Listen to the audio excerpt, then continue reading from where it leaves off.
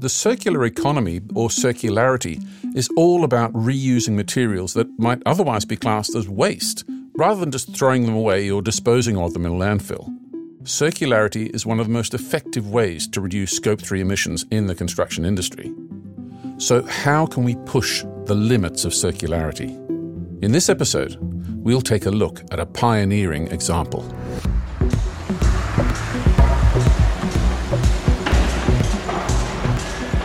In Prague, capital of Czechia, formerly known as the Czech Republic, there's a really interesting project going on, the Mercury project. It's an office building from 1971 that's going to see about 80% of its insides live on because the building itself is up for demolition. I'm very happy that I got approached to talk about this thing because I strongly believe it's something unique, and I'm very proud that I can be a part of the team working on it. Martin Zemánek, Skanska Central Europe, is the project manager for the Mercury project. Martin, good to have you with us. Thanks for being here. Thank you very much for having me. Can you tell us more about this project? The story actually started quite a long time ago because Mercury was built in 1971 as a prime office building back then.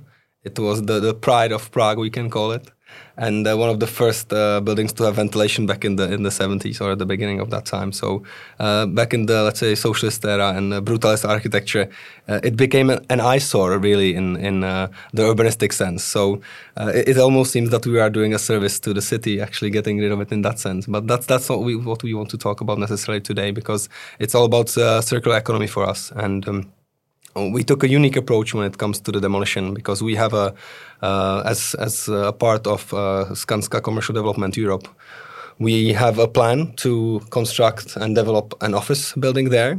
But before that happens, we have to take the previous one down. And unfortunately, after those 50 years, the current one does not fit the current market needs for an office building. We tried to operate it for approximately 2 years until the end of 21. And since then, all the tenants moved out and we ceased the operation of the building. Also because there were some hazardous materials in the building, for example, asbestos, which we had to remove actually before we started even thinking about demolishing. So that's generally the beginning of our story. Mercury is a really ambitious project. What would you describe as its main objectives? The main objective is decarbonization. And due to Skanska's very ambitious goals towards carbon neutrality, we felt that it has to start now. And it was special to us because it's not a new development which we are very used to here.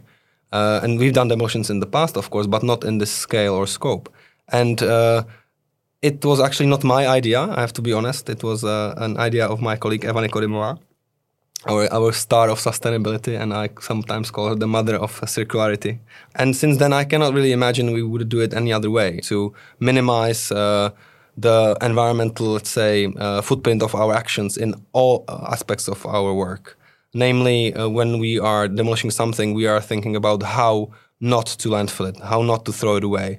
And it's the same approach we actually have learned on our commercial projects, because we have ambitious targets when it comes to the amount of waste sent to landfills. And that's exactly the approach we took here when it comes to the demolition. And how attainable are these objectives that you just described? We had the ambition to reuse, recycle approximately 80% of all the materials in the building. And before we actually started that assessment, we had a pre-demolition audit, which was a crucial part. And we teamed up with a company called Circle, who specialize in the reuse of waste in general. And that helped us actually find some partners. So this story began in the beginning of last year, actually, when we approached these partners, which have never really done anything in this big scale in the Czech Republic either. So it was new for them and for us, and we created, I would say, an excellent partnership, looking for unorthodox ways to find partners who would even be interested in our ways, because we had to overcome a huge hurdle in the sense of educating the market, because nobody was really prepared for this. There is no legislation in place currently in the Czech Republic forcing manufacturers or suppliers to maybe create even products which have recycled content. And how do you put the emphasis on the importance of these circular economy principles when you're looking for partners and so on? It's the first step and it's the most crucial one, because we can have whatever on our mind, but if we do not have anybody to finish the process with, then it's a futile attempt. So let's say we have some mineral wool, which we believe it's in a good condition and we want to reuse it. And that's the start, of course. Without that, you get nowhere. But if you do not have the partner that takes it and has the machines and has a plant where you can actually do some post-processing to the wool, I will give an example. You crush into smaller bits and then you use it as bone insulation in roof structures or things like these, which is actually what happened at Mercury. That's why I'm using it as an example. But if we did not look for that partner proactively before we started, then it would block us time-wise in the process. Or we would not be successful at all. We would just have a pile of mineral wool which we would not know to do anything with.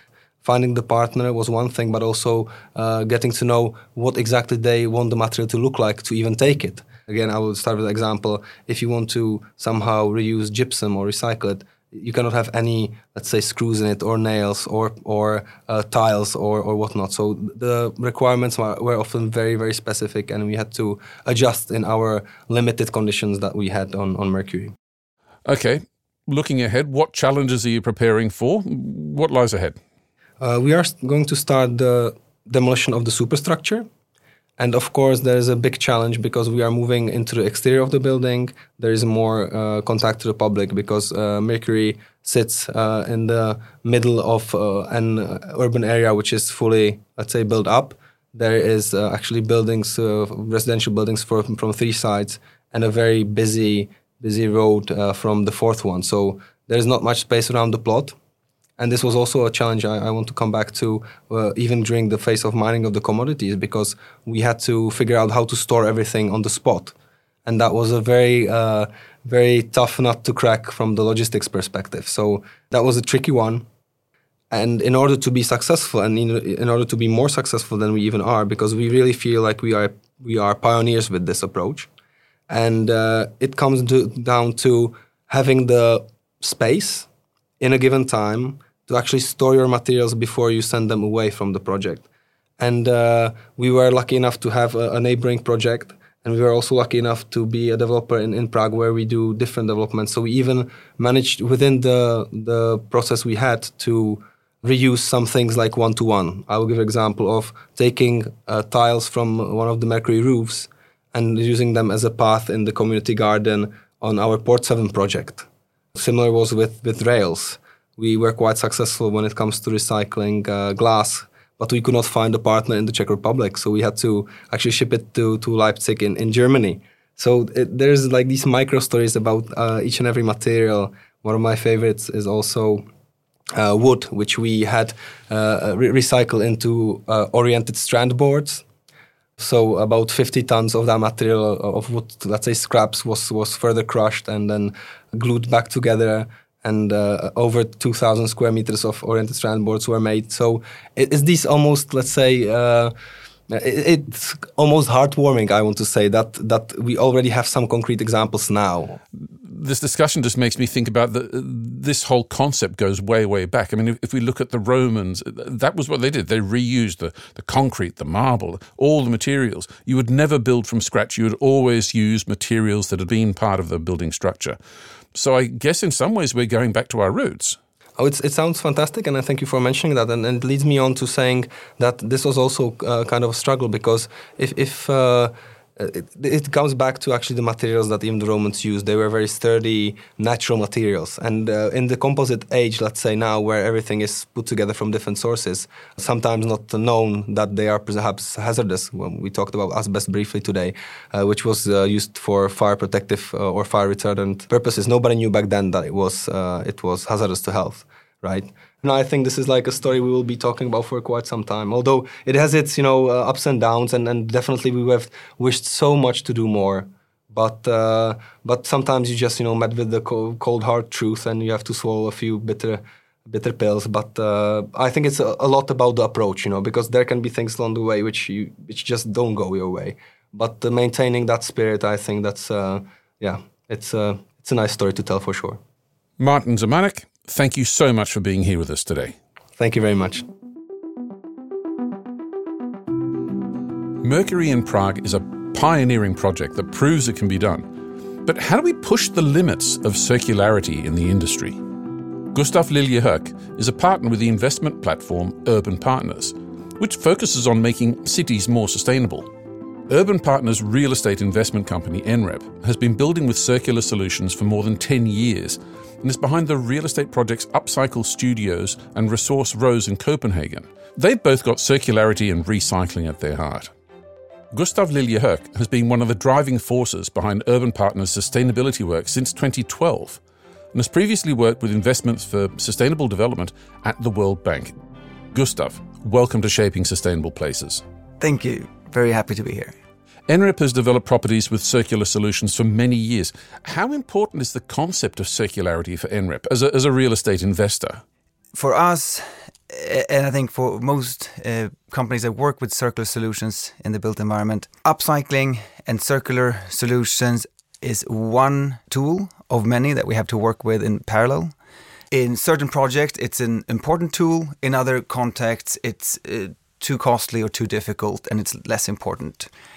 That said, it is an important tool for the industry as a whole when we look to the future. It is a tool that we must scale up and must get much better at deploying than we are today.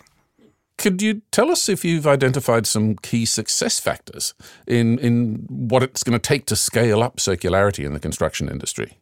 Yeah, I think that's a great question. When we talk about building with circular solutions, it may, at face value, come across as quite easy. Well, you just use another brick or window instead of the new one.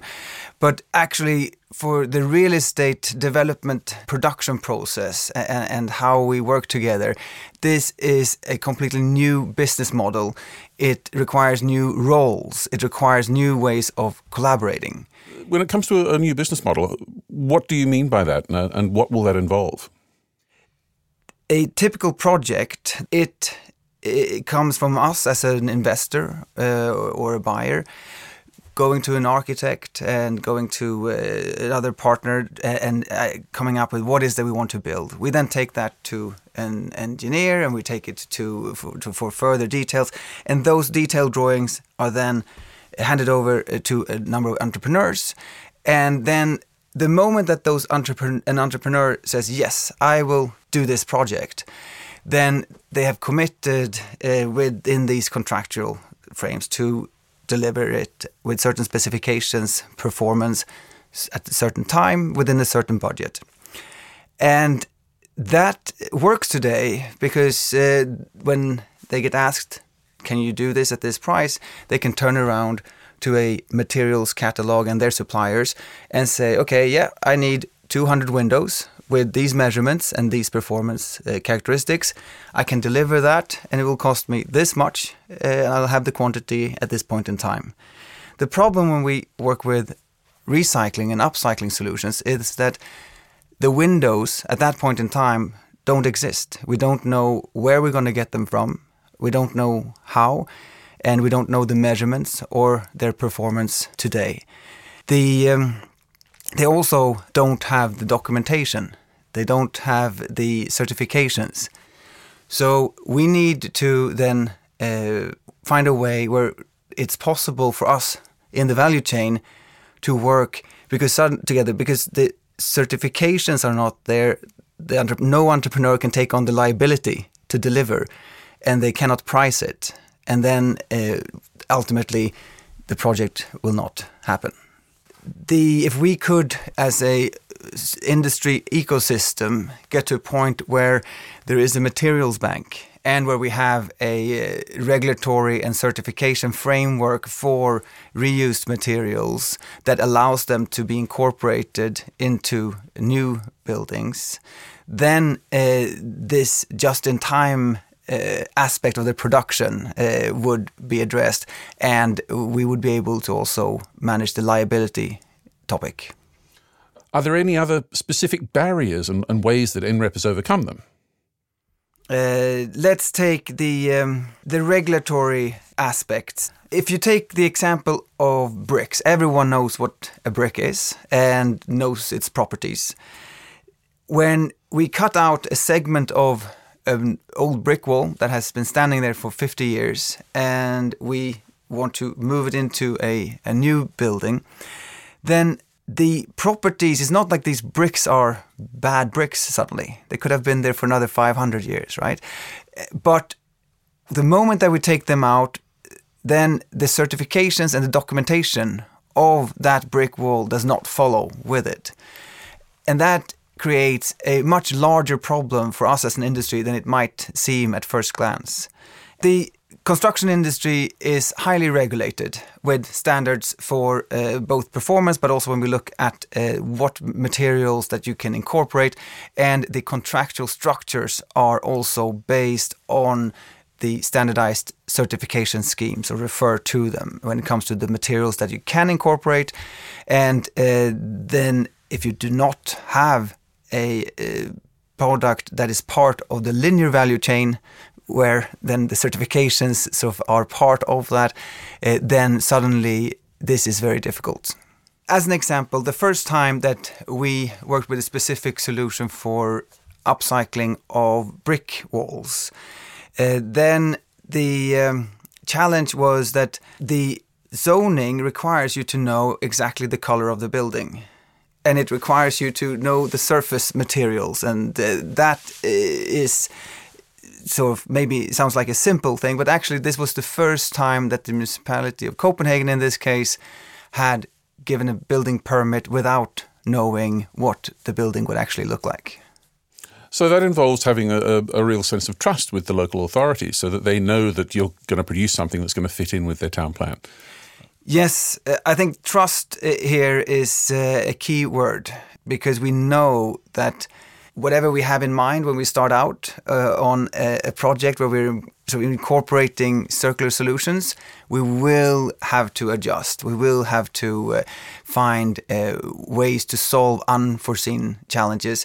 And that requires then trust in each other, but also then from a contractual perspective, being able to work together in new ways, because the current way of contracting does not allow for this. Okay, let's be frank here. Circularity often isn't the cheapest way to build. Is the market willing to pay for it? You're correct in that it is not the cheapest way to build, and it requires more time and effort, as things are today. But we do see it as an element that, with the right knowledge and the right partners, we can do it in a way where those costs and risks are manageable. We can also see from our own projects that when it comes to both the operational aspects of leasing out, but also when it comes to selling these properties to a future owner, there is a value attributed to these characteristics, and we are getting a small uplift in value from that.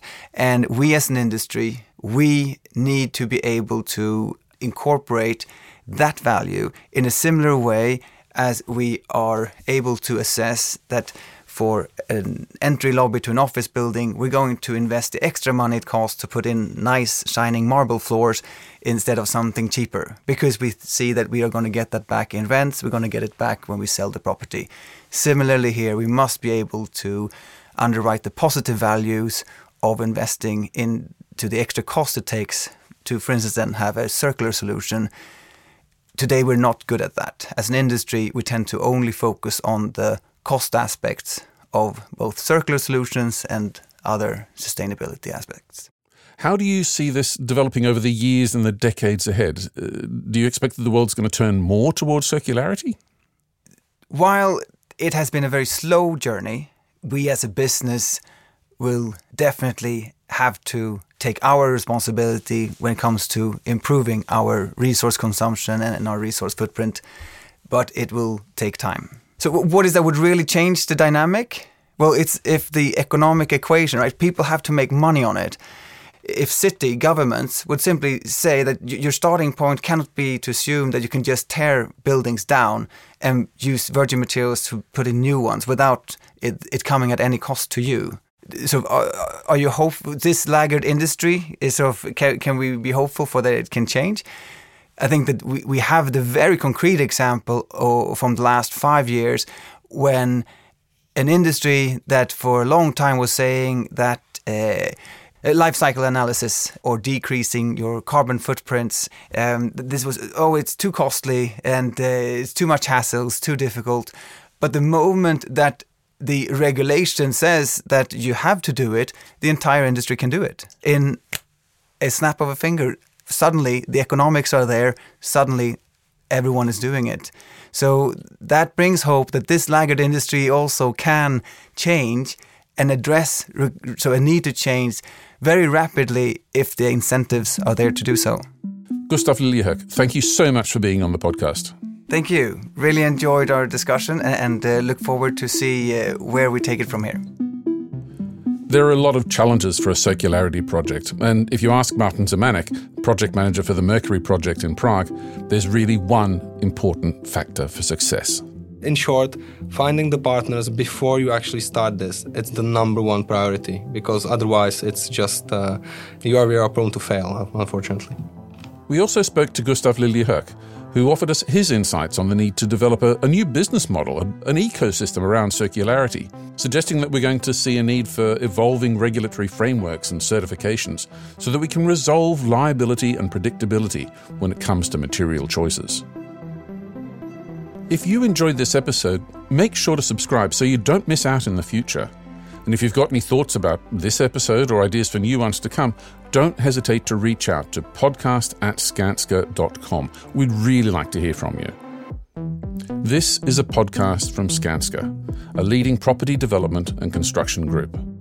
To find out more about how we and others are creating healthy, resilient communities and spaces, visit us at foresight.skanska.com. I'm John Ambrose. Thank you for joining us as we explore shaping sustainable places.